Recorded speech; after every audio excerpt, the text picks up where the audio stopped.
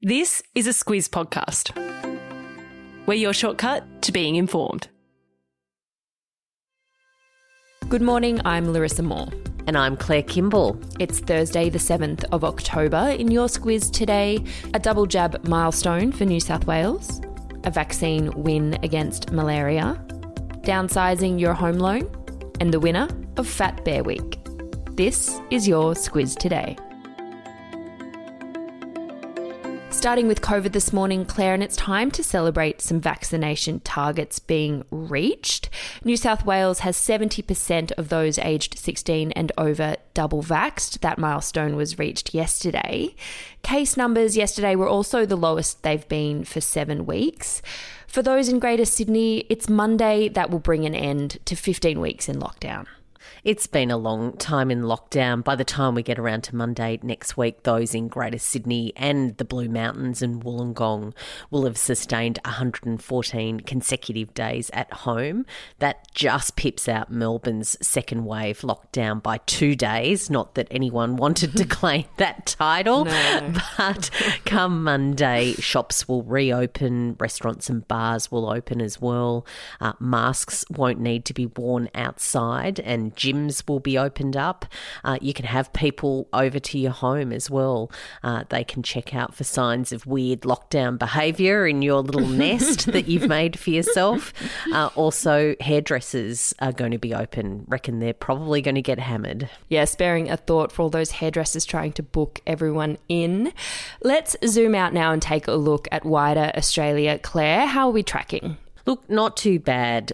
Certainly the rate of vaccination has picked up quite strongly, and experts are really hopeful that that's going to continue to be strong in the coming weeks. At our current pace of administering vaccines, 1 million second doses are being administered a week, and it's expected that 70% of Australians aged over 16 years and over will be fully vaccinated by the end of this month. Of course, the map is a bit patchy. The ACT will hit 70% fully vaxxed, maybe even today, but other states aren't quite that high yet. Queensland and WA are last on the tally. They've got about 49.5% of their residents double jabbed, but nationally 80% of Australians are at least one shot down. We're getting there.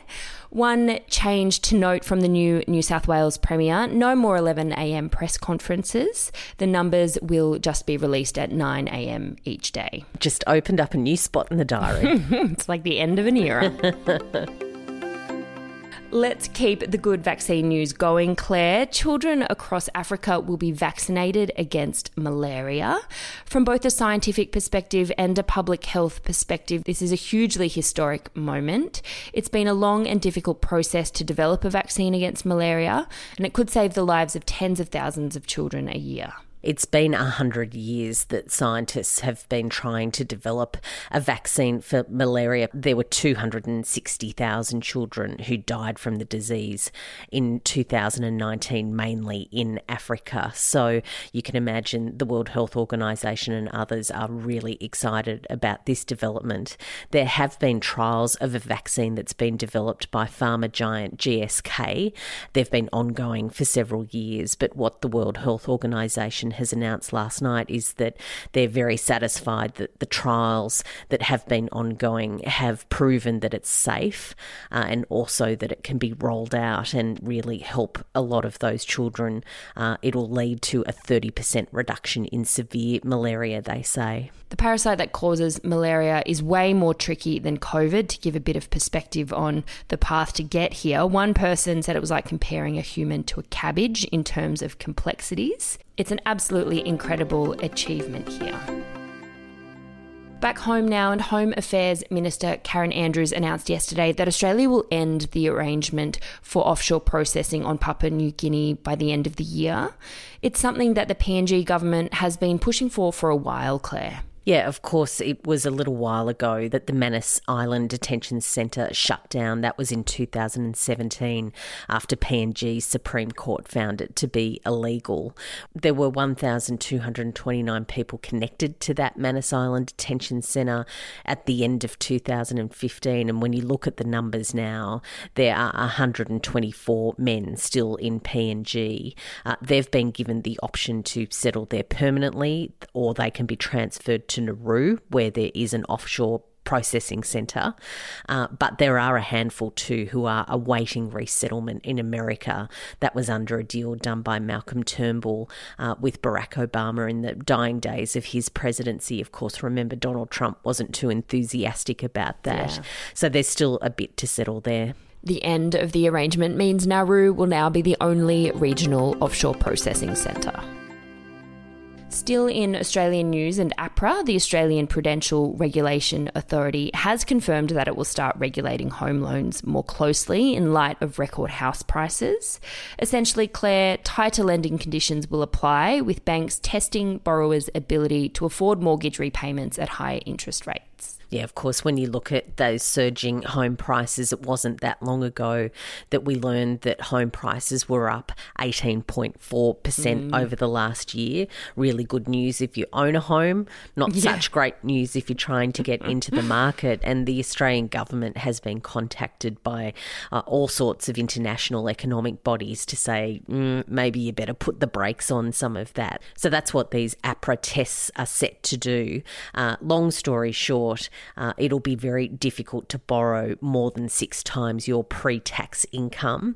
And also the financial institutions will put a test on the home loan you're getting to make sure that you could pay it back if interest rates were around 5%. Analysts say that it will hit investors the hardest.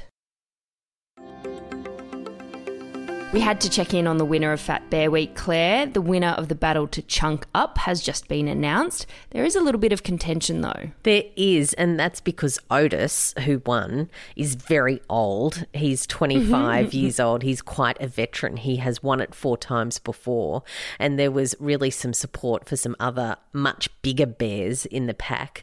And the controversy is they were worried that people were voting for Otis because he's old. Oh. They said that it's like supporting some old man at the nursing home just because. So, lots of contention about that result. But Otis's story really is quite something. He turned up late to the stream to get into the salmon this year, and he was missing some teeth. So they were very worried about him, but he's done very well, and off he goes to hibernate now. Sleep it off for 5 to 7 months. Not a bad life for Otis and those other fat bears. Before we go, Claire, as promised, our new shortcut is out today. You and Kate take a look at corruption commissions, very topical, of course, with former New South Wales Premier Gladys Berejiklian resigning due to ICAC's investigation on her. Yeah, and if you really want to understand why Berejiklian did what she did last week and understand what ICAC is doing, you need to sort of understand the ground rules and what their purpose is and how it all works, and we've unpacked that. So, yeah, a very good one. It's clear that these corruption commissions are going to be in the news for quite some time.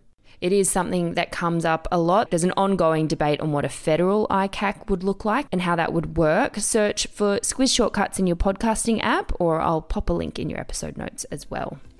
We might leave it there for today. As always, if you are enjoying the Squiz Today podcast, hit follow or subscribe. If you've got a sec, leave us a review, or even better, tell your mates to check it out as well. Your recommendations are the number one way that we grow, and we're super grateful for each and every one of them. Have a good one, and we'll be back tomorrow.